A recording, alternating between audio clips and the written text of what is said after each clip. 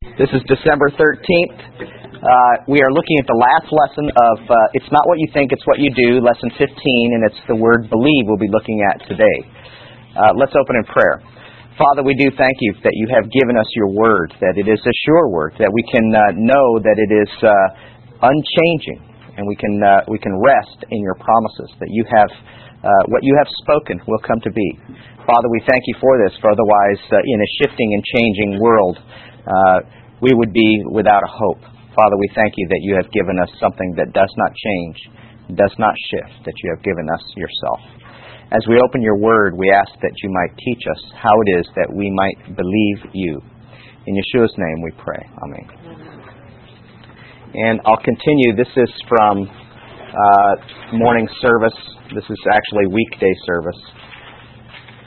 From your wisdom, O Supreme God, may you imbue me. From your understanding, give me understanding. With your kindness, do gently with me. With your power, cut down my foes and rebels. May you pour goodly oil upon the 7 arms of the menorah to cause your good to flow to your creatures. May you open your hand and satisfy the desire of every living thing. I will betroth you to me forever, and I will betroth you to me with righteousness, justice, kindness, and mercy. I will betroth you to me with fidelity, and you shall know the Lord. Amen.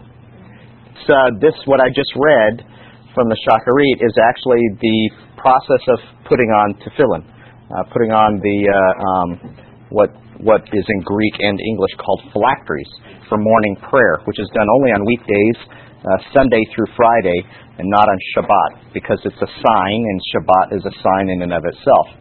But as we wrap our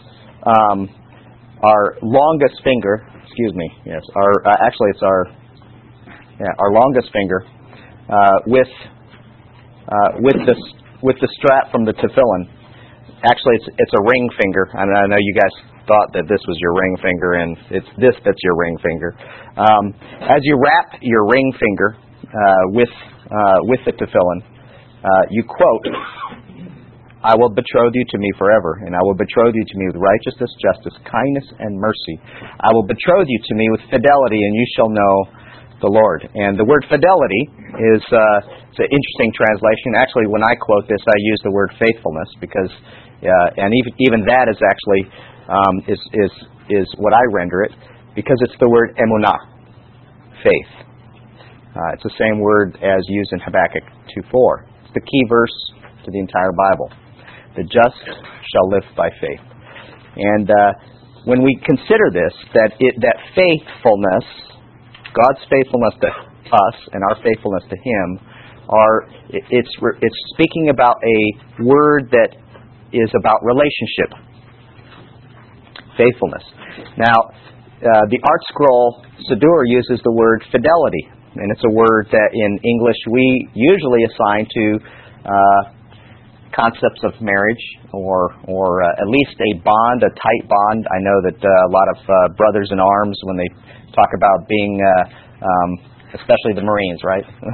Semper Fidelis, Semper Fi, Semper Fidelis. Yeah, the idea of being always faithful to one another as brothers in arms. But that idea of faithfulness, fidelity. In other words, you continue to respond to somebody because of promises, or because of the relationship more than anything else, because of the relationship.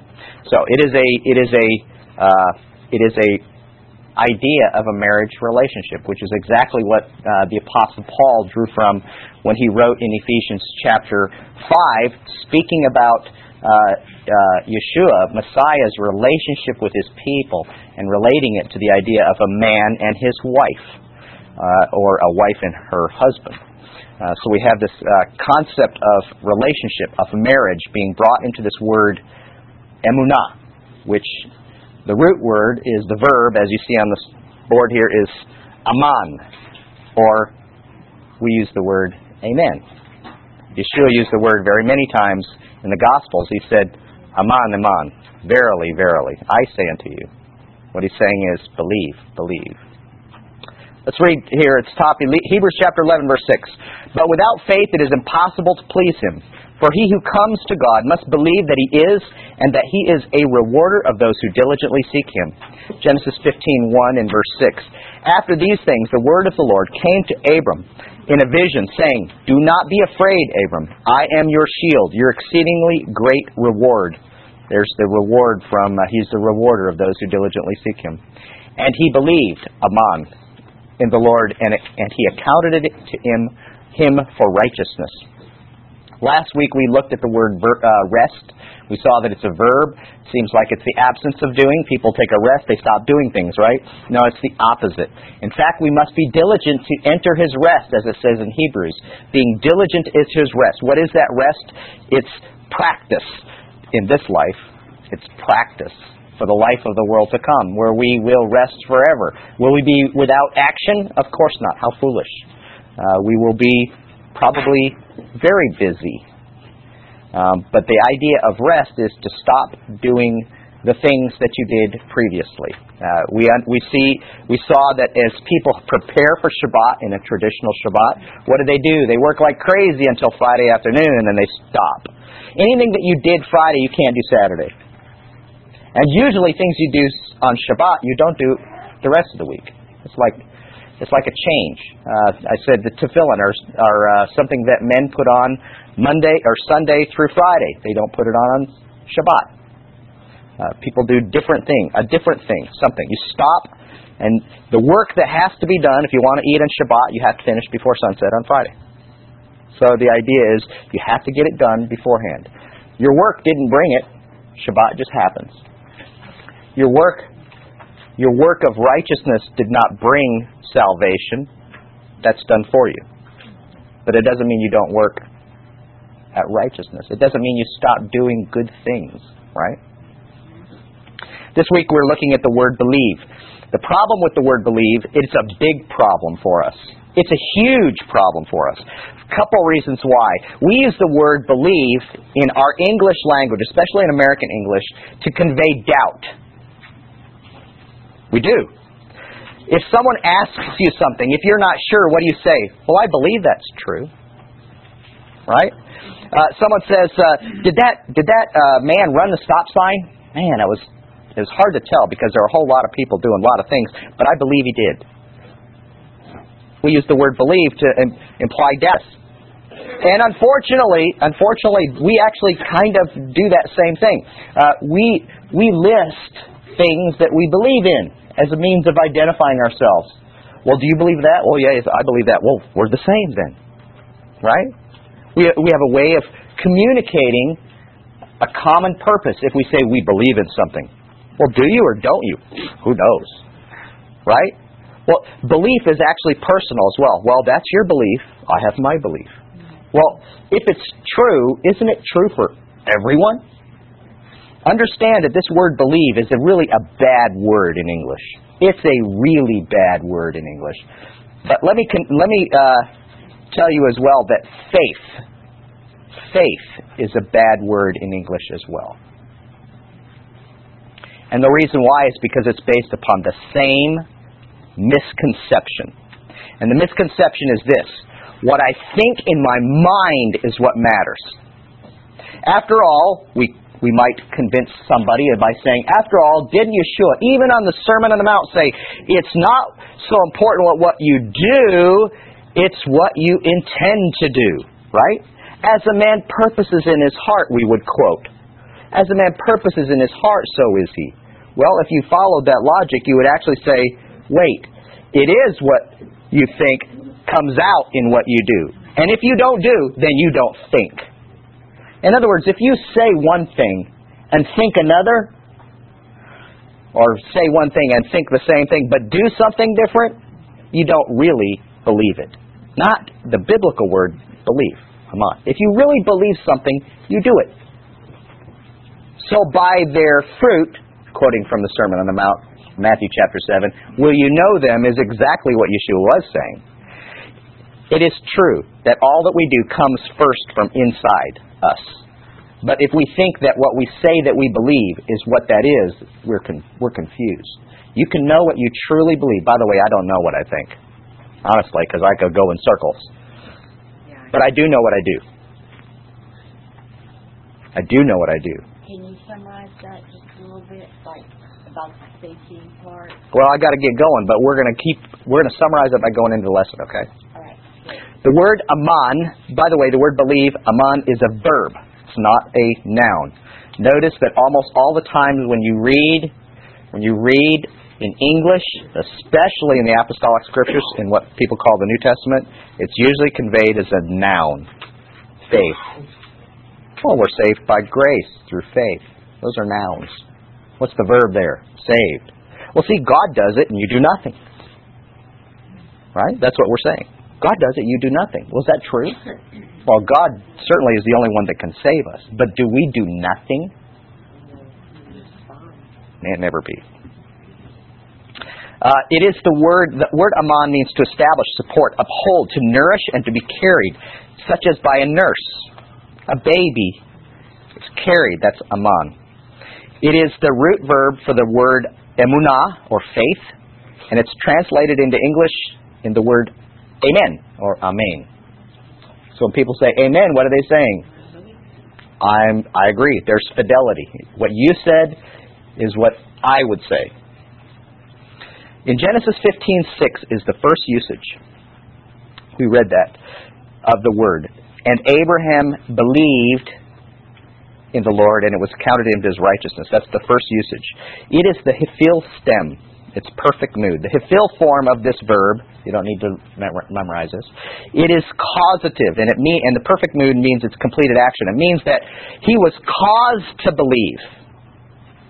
He was caused. There was something to believe in. In other words, it wasn't blind faith. We do that a lot. Well, if I see it, it's not really believing. No. This word is the other way around. Abram saw it. What did he see? Well, he had a relationship with God already.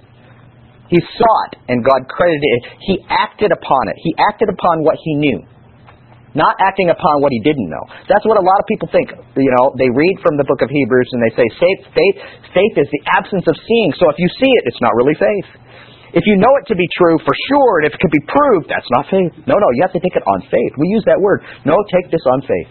No, this word is not that way. This is something you can be sure of. Faith, believing, when Abram believes, it was because of something he could take to the bank. Okay? It is not blind faith.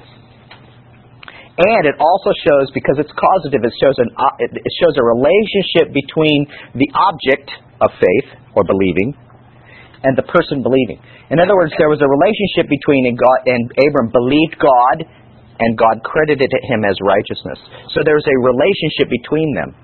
When it's causative, it means God caused him. God gave him a reason to believe.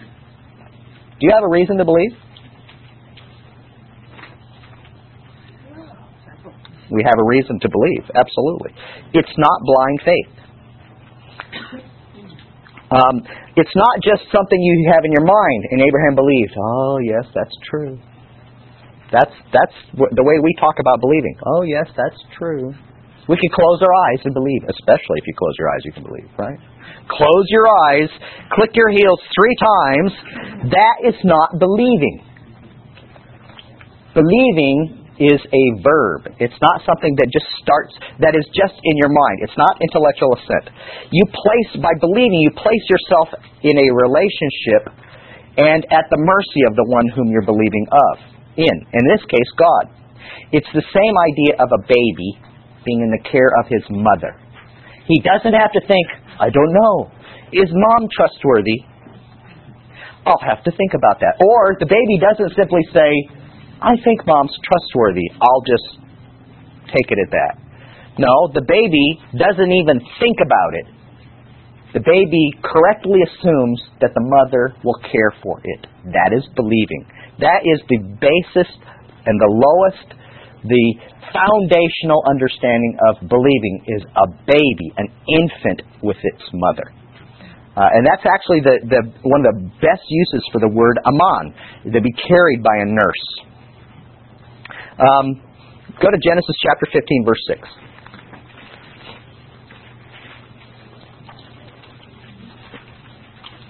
How many in here know the Apostles' Creed?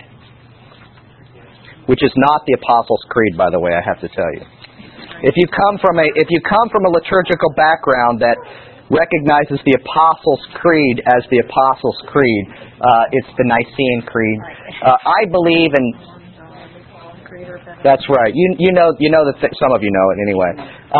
It's not the Apostles' Creed. I'm sorry, you can't find reference to it. But having said all of that, what is the most important thing about that whole phrase, that whole long spiel you give? I believe. I believe.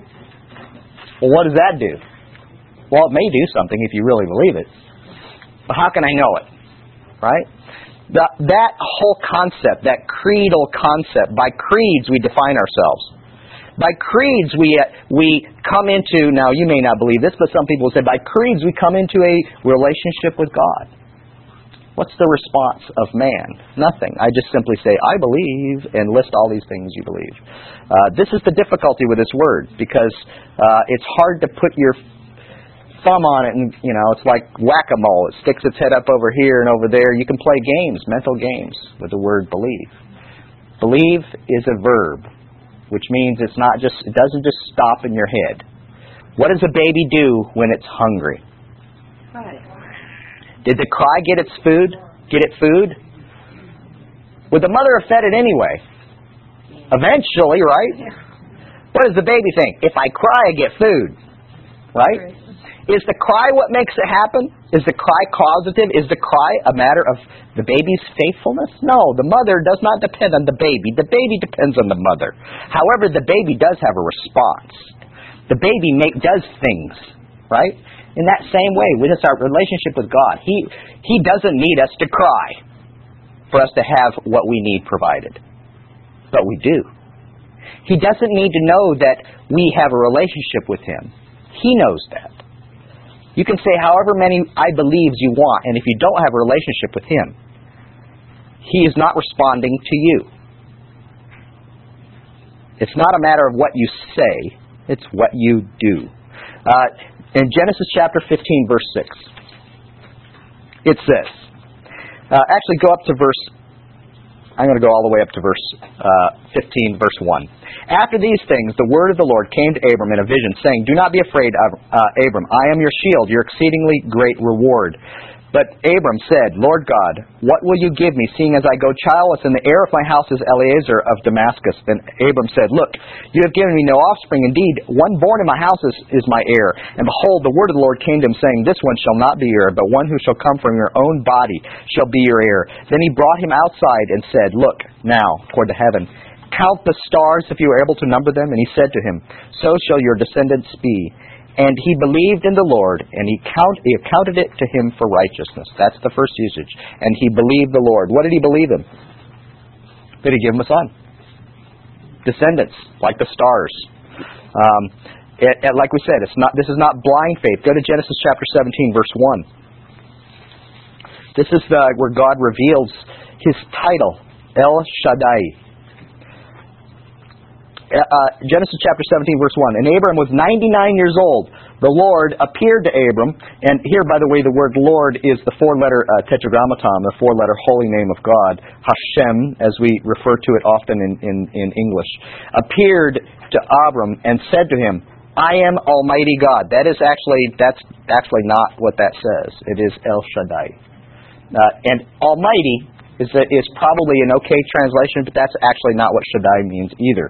It's okay because at least they're consistent in translation. Shaddai is usually translated Almighty. I am Almighty God, walk before me and be blameless. Walk before me and be blameless. What is this word El Shaddai? It comes from the word shad, which refers to a nursing mother. That's going back to Genesis chapter 15, verse 6. Aman and God and Abram believed God. That idea of a relationship. He's the baby, as it were, in the picture, and God's, as it were, the one caring for him, nursing him, caring for him. Okay? It's not only protection, it's nourishment, protection, comfort. All of those things are encapsulated in that wonderful picture, and we have a mother and her infant child. Go to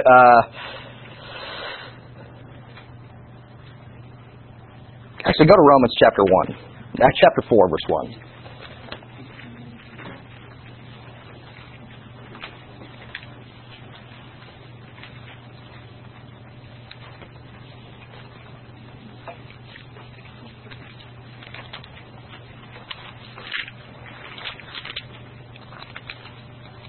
It seems at times that Paul is in an argument with James, Yaakov. It seems. He's not. But in our Western mind, we read these things and we go, see, James says one thing. He says, faith without works is dead. In other words, saying you believe something and then not doing things that reveal that you have no faith, right? And then it seems Paul does the opposite. He's arguing against James. I would strongly disagree with that. In fact, you need to understand that they're saying exactly the same thing. Romans chapter 4, verse 1. What then shall we say that Abraham our father has found according to the flesh? For if Abraham was justified by works, he has something to boast about, but not before God. For what does the Scripture say? Abraham believed God, and it was accounted to him for righteousness. Now to him who works, the wages are not counted as grace, but as debt. So, does that mean that Abraham did nothing? What did Abraham do? Go back to Genesis. Go to chapter 18. And go to verse 17. Did Abraham do nothing? Paul just said that, well, if you work, it's a debt, right? God owes you. Is that what he said? Genesis 18:17, the Lord said, shall I hide from Abraham what I am doing? Since Abraham shall surely become a great and mighty nation. Why will he be? Because God promised it, right? And all the nations of the earth shall be blessed in him, for I have known him. And he gives us the reason why he knows him. He has a relationship with him. In order that he may command his children and his household after him, that they shall keep the way of the Lord, to do righteousness and justice, that the Lord may bring to Abraham what he has spoken to him. Well, that seems to indicate that that it's a debt. God owes Abraham. After all, Abraham worked for it, right? It's not at all what it says, is it? Abraham has a relationship with God. Who started the relationship? God did. And it is Abraham's response of love that we're seeing. That is what faithfulness is. It's consistent. Fidelity between your head and your hands. They do the same thing. They think and act in one way. Go to Genesis chapter 26. Abraham did nothing? Is that what Paul's arguing? Certainly not. Paul has the Scriptures. He knows that's not true. Genesis chapter 26, verse 4. This is God speaking to Isaac, Yitzhak. And I will make your descendants multiply as the stars of the heaven. Well, do you remember that? He told Abraham that same thing in Genesis chapter 15. Multiply the stars of the heaven. I will give your descendants all these lands, and in your seed all the nations of the earth shall be blessed. Because Abraham obeyed my voice and kept my charge, my commandments, my statutes, and my laws. God's going to be faithful because. Did Abraham earn it? No, the relationship was first established by God. Abraham responded to God's faithfulness by acting faithfully. Go to Galatians chapter 3.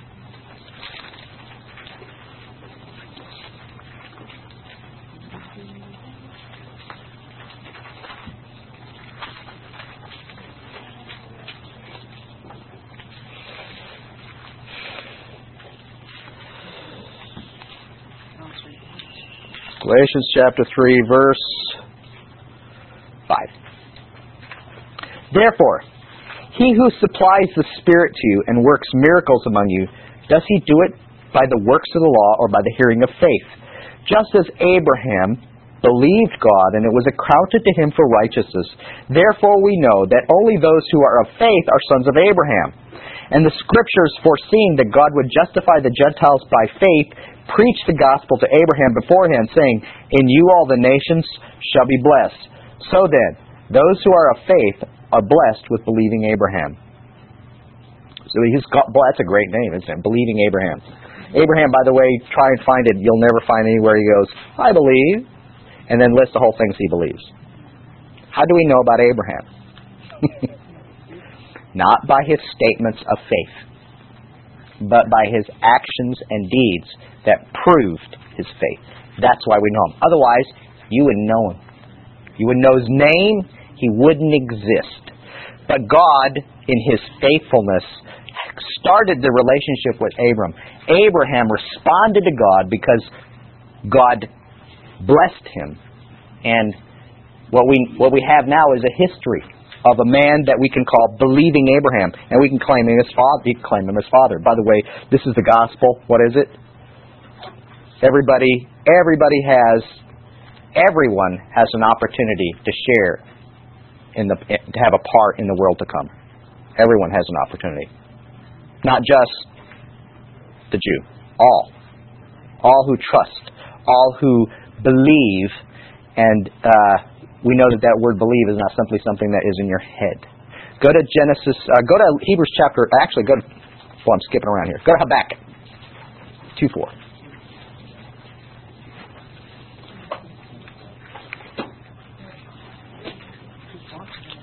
Habakkuk 2:4. Is that right?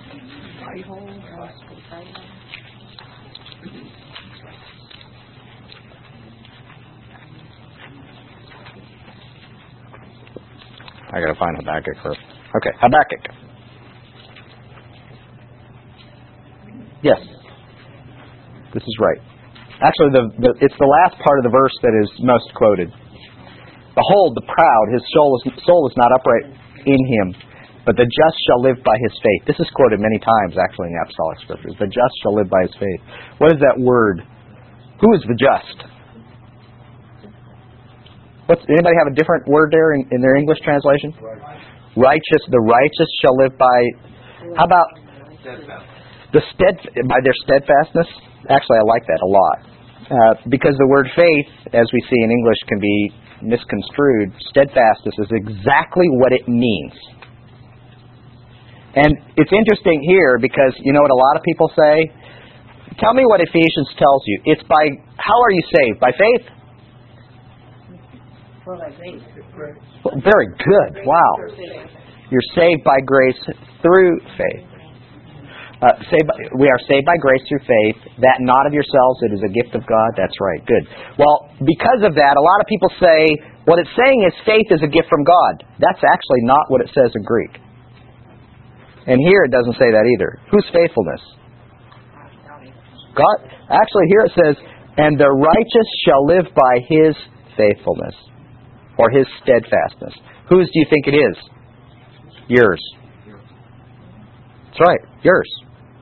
If you trust God, if you're a disciple of Messiah, you live by your faithfulness. I know, this is a little bit disconcerting because I'm saved by grace. There's no question that he loves us. The question is, do we love him? That's right. If we love him, we'll keep faith. That's right. There is no question he loves us. None. Zero. We know that he's faithful. Even the unbeliever knows he's faithful. It's true. That's always fun when I find myself unfaithful and, just not as faithful as I want to be. But I always have to depend on his faithfulness to make up for it. That's right. Go to Hebrews chapter 11, verse 6. This is the faith chapter. Everything you want to know about faith, but not the noun. A lot of people like to read this and they pick out the verses they like. There's some good ones here, really good ones. But if you read the whole chapter, it's not about things that you think or things that you say. What is it? In your lesson you had exercise of talking about a whole lot of things that people did, not what they said, right? We see by this idea of the faith chapter. In verse 6 it says, "But without faith it is impossible to please Him. For he who comes to God must believe that He is, and is the rewarder of those who diligently seek Him." This is really the way that it works. What is faithfulness? It is, well, first of all, you have to agree. Yeah, you do have to think something. You have to agree, but then you have to act upon it, right? Is the acting different from the thinking? No, it's one and the same. It's all part of the same picture. Are you working for it? No. He is the rewarder, right? Do you think that seeking for something is what finds it? No. In this you are believing in Him, and that He is the rewarder of those who diligently seek Him. You're not saying, well, it's all about me, and it's what I'm doing. It's my searching somehow is going to find something. By the way, that is what the world says. Searching, as long as it's searching, is good. Finding yourself is something that comes from searching, right? The searching. It's the journey and not the destination. All the nice little catchphrases. The bottom line is everybody wants to cop out of doing anything that costs them a nickel or a single bead of sweat, perspiration. They don't want to do anything unless it's what they want. The minute someone else tells you to do something, you don't want to have anything to do with that. So finding yourself is all about finding your own way, right? I did it my way. But what we see here is that He is the rewarder of those who diligently seek Him. He's the object. He's what we are seeking. I can promise you, people who are truly seeking God, not just trying to find a God, but the God, the Almighty, always find Him. Because He wants to be found. That's what it says in Acts chapter 17. That He places us in time and space with a single purpose, that we might seek Him because He wants to be found. God is seeking for worshipers, true worshipers. And He's looking everywhere. And it seems that most people are looking the other way. They want to find something that satisfies them, as opposed to being what they were created to be, and that is to be servants of the living God. Look at the list here in Hebrews chapter 11. Abel, what did he do? He's the first one listed. Isn't that cool? It doesn't start with Matthew. It starts with Abel. Offered a more excellent sacrifice. God testified to his gifts and as a witness of righteousness. Is that amazing? Well, how would you like to be in this list? You can be. Enoch. He pleased God and was a testimony. God took him away and he did not see death. What did he believe? Noah, moved by godly fear, prepared an ark, and he became an heir of righteousness. Abraham obeyed when he was called. He went out. He dwelled in tents in a foreign land, offered Isaac, and received an inheritance and received promises. There's one woman here. Actually, there are women listed later as a group, but there's only one woman named by name. It is Sarah, judged him faithful, who promised. In other words, God promised it, He'll do it. It's kind of like goes together. Well, if He promised it, He'll do it. And received strength to conceive. A conception, by the way, which was miraculous. It was impossible for her to conceive. And yes, she did. Lewis. What changed her belief? Because at first she didn't believe it. You see, this is part of this trouble with the word believe. Because believe seems like it has to have a beginning. Well, where did I start? When did it happen? What you need to understand is when we read this book of Hebrews, what are we reading? Are we reading a process? No. You're reading something punctual. What they did. Time and space. But their whole life is being lumped into that one thing that's being said. But her actions of laughing showed her non-belief. But what did she do later? You see, here's my point. If you're out there, if there's a moment in your life that you say, okay, my whole life has to be summed up in this, Boy, would you want to pick the ones that were really low? Every one of these people in this list sinned. This is not what they're known for, though. God is the God of second chances, isn't He? So we can have both Abraham and Sarah laughed. And so what do they name their child? Laughter. It's got like their own little reminder. Right? But not a sad reminder. A happy reminder. That's right. Wow. Who knew I was wrong? Isn't it great? This is the point. These people are known for the culmination. What's the big thing of their life? Not the low point of their life. But when they had their low point, they didn't stop trusting God. Maybe they sinned. Maybe you sinned. I've sinned. And at the low point, we don't stop trusting. We get up, we dust ourselves off, and we say, well, I fail, but God never fails. And so He's worthy of following. I may be a failure, but God is not. And He's worthy of my worship, whether I keep failing or not. I'll tell you what, you're going to stop falling as often. The book of 1 John says, he who keeps on sinning doesn't know God. And it's talking about, that's all that we can say about you, is you keep on sinning. That's all we can say about you. Those people aren't on the list of Hebrews chapter 11. Because they didn't. They stopped. They rose to the occasion. Certainly it's by God's grace. I'm not saying that they did something pulling themselves up by their own bootstraps, but the point is that they didn't stop. Which brings back to this word Aman. This is a really important part of this word Aman.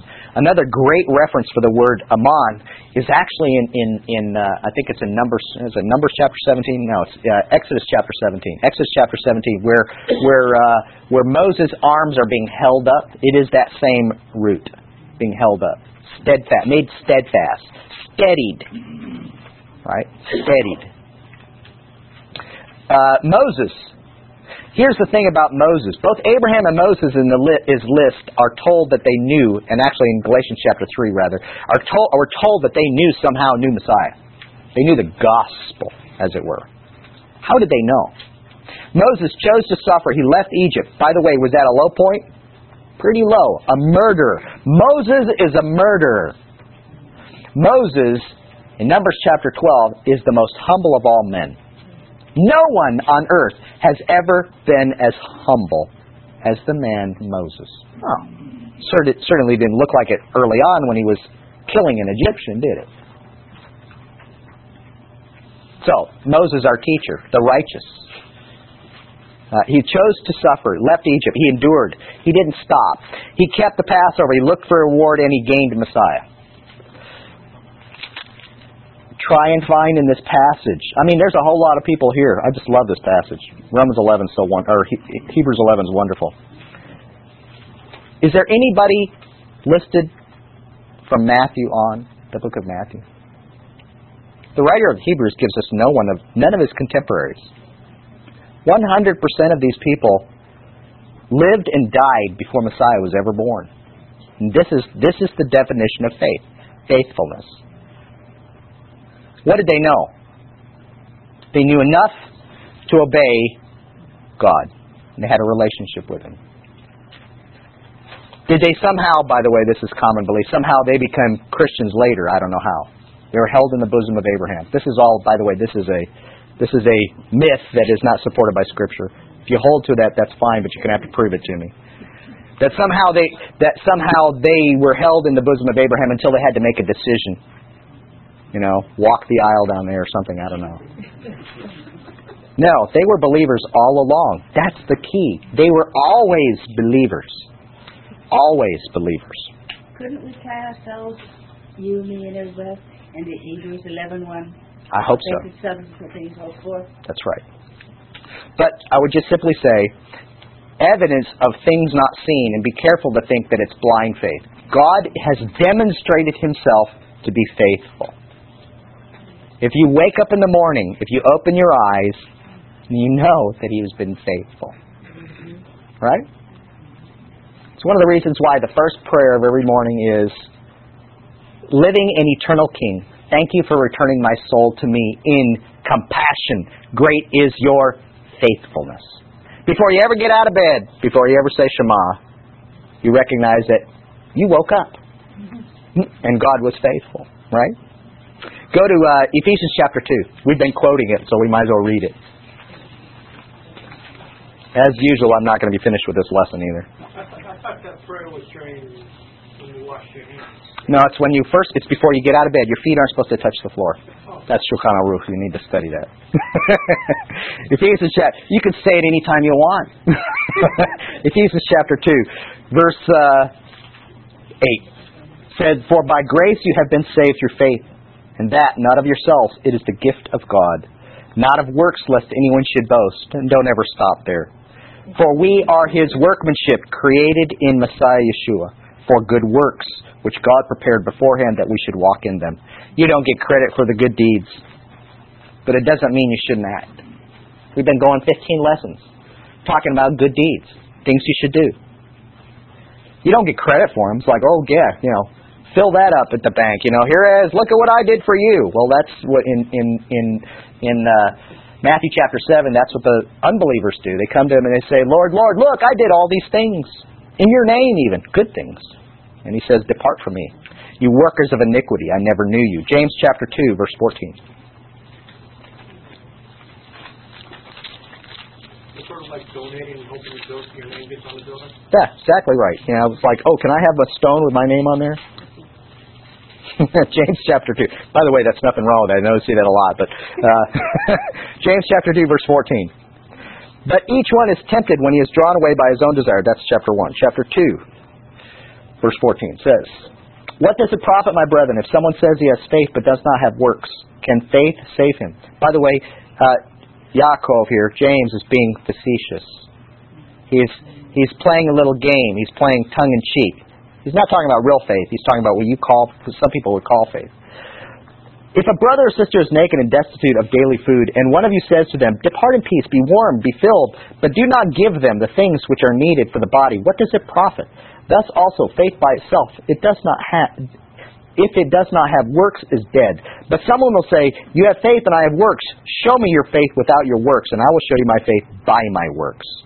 And that's the point that we're making here. It's exactly the point we are making. "You believe that there is one God, you do well. Even the demons believe and tremble. But do you want to know, O foolish man, that faith without works is dead? Was not Abraham our father justified by works?" Paul says, no, he's not. He's not justified by works. "Justified by works when he offered Isaac his son on the altar. Do you see that faith was working together with his works, and by works faith was made perfect? And the scripture was fulfilled, which says, 'Abraham believed God, and it was accounted to him for righteousness, and he was called a friend of God.' You see that a man is justified by works and not by faith only. Likewise, was not Rahab the harlot also justified by works when she received the messengers and sent them out another way? For as the body without the spirit is dead, so faith without works is dead." Paul and him are saying the same thing, if we understand what the word faith means. It means that although it starts in your head, it's carried out in what you do. It's carried out in what you do. I'm going to have to go to Deuteronomy 30, and then we're going to have to wrap it up. We're going to do Deuteronomy 30 and then John 8.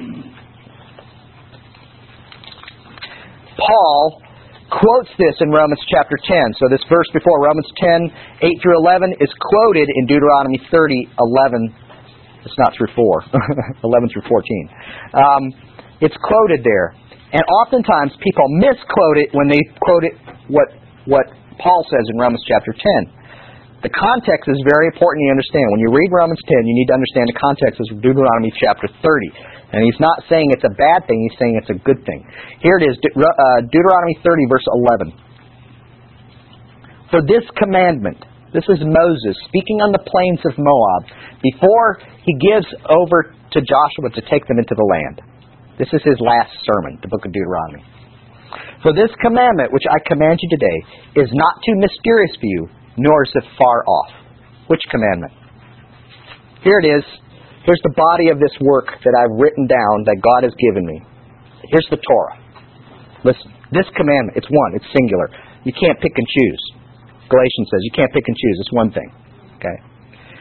It's not too mysterious for you, nor is it far off. It is not in heaven that you should say, who will ascend into heaven for us and bring it down to us that we may hear it and do it. Thank you. Nor is it beyond the sea that you should say, who will go over the sea for us and bring it to us that we may hear it and do it. But the Word is speaking of this body of work that He's written down. This sermon that He's preached Him is a summation of it. But the Word is very near to you. In your mouth, you say it. We quote it. And in your heart, you love it. That you may do it. It can't just be what you say. It can't be what you think or what you claim to believe. Its purpose is that you do it. If you just think good thoughts, it has no purpose, no fulfillment. It is a body that's dead, as James says. Has a purpose that you do it. You can't say, well, I didn't know. No, it's in your mouth. You said it. Well, you can't say, well, it doesn't apply to me anymore. That was another dispensation. Paul's not quoting dispensations. Paul's saying, this applies. This is a big deal. This is the whole revelation of God, that you may do it.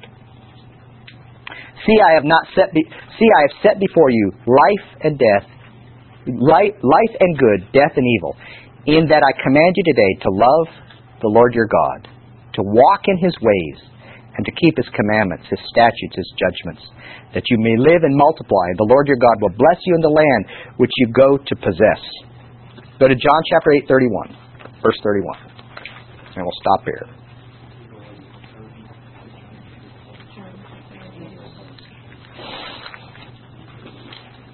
John 8:31.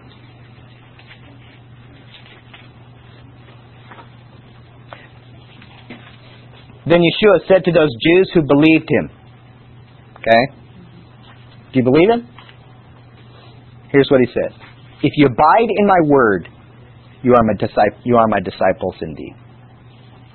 What is it to abide in His word? To do it. Have a purpose. It's what you're created for, to do it. Believing in God involves more than agreeing with a set of doctrinal statements. By the way, that's nothing against doctrinal statements. It's fine to say that. By the way, we believe that God is one. Right? We stand and we say Shema. There's nothing wrong with saying those things. You can't stop there. Believing in God involves more than a vocalizing of a profession of faith. Raising your hand, praying a prayer. It's more than that, is it not? Believing in God involves more than being immersed or circumcised or being accepted as a member of a believing community. I'm a member here. Right? Believing in God means that you have sought Him with all your heart, that you have experienced the reward of finding Him, and that you now live a life that reflects that truth. Believing God means that you find yourself completely and utterly without strength to attain right standing with Him, and seek Him to satisfy what you cannot, living your life as His in your walking in the works which He has prepared beforehand for you. Believe is a verb, as we see in all these words, and it's something you do. Let's close in prayer. Father, we are thankful that you have done all that is necessary to bring us into relationship with you. That you have given us all that is necessary for life and godliness. Father, that you have given us a relationship, that you've given us your Holy Spirit, that you've given us power to obey you. Lord, you simply ask that we walk in the manner which you have already walked. Father, that we respond to your love by loving you and showing that love for you in what we do. I pray for each one in this class, Father, that they may walk faithfully before you as a light and testimony to those around them. But more importantly, Father, because that's what they were created to do. In Yeshua's name I pray. Amen. God bless you.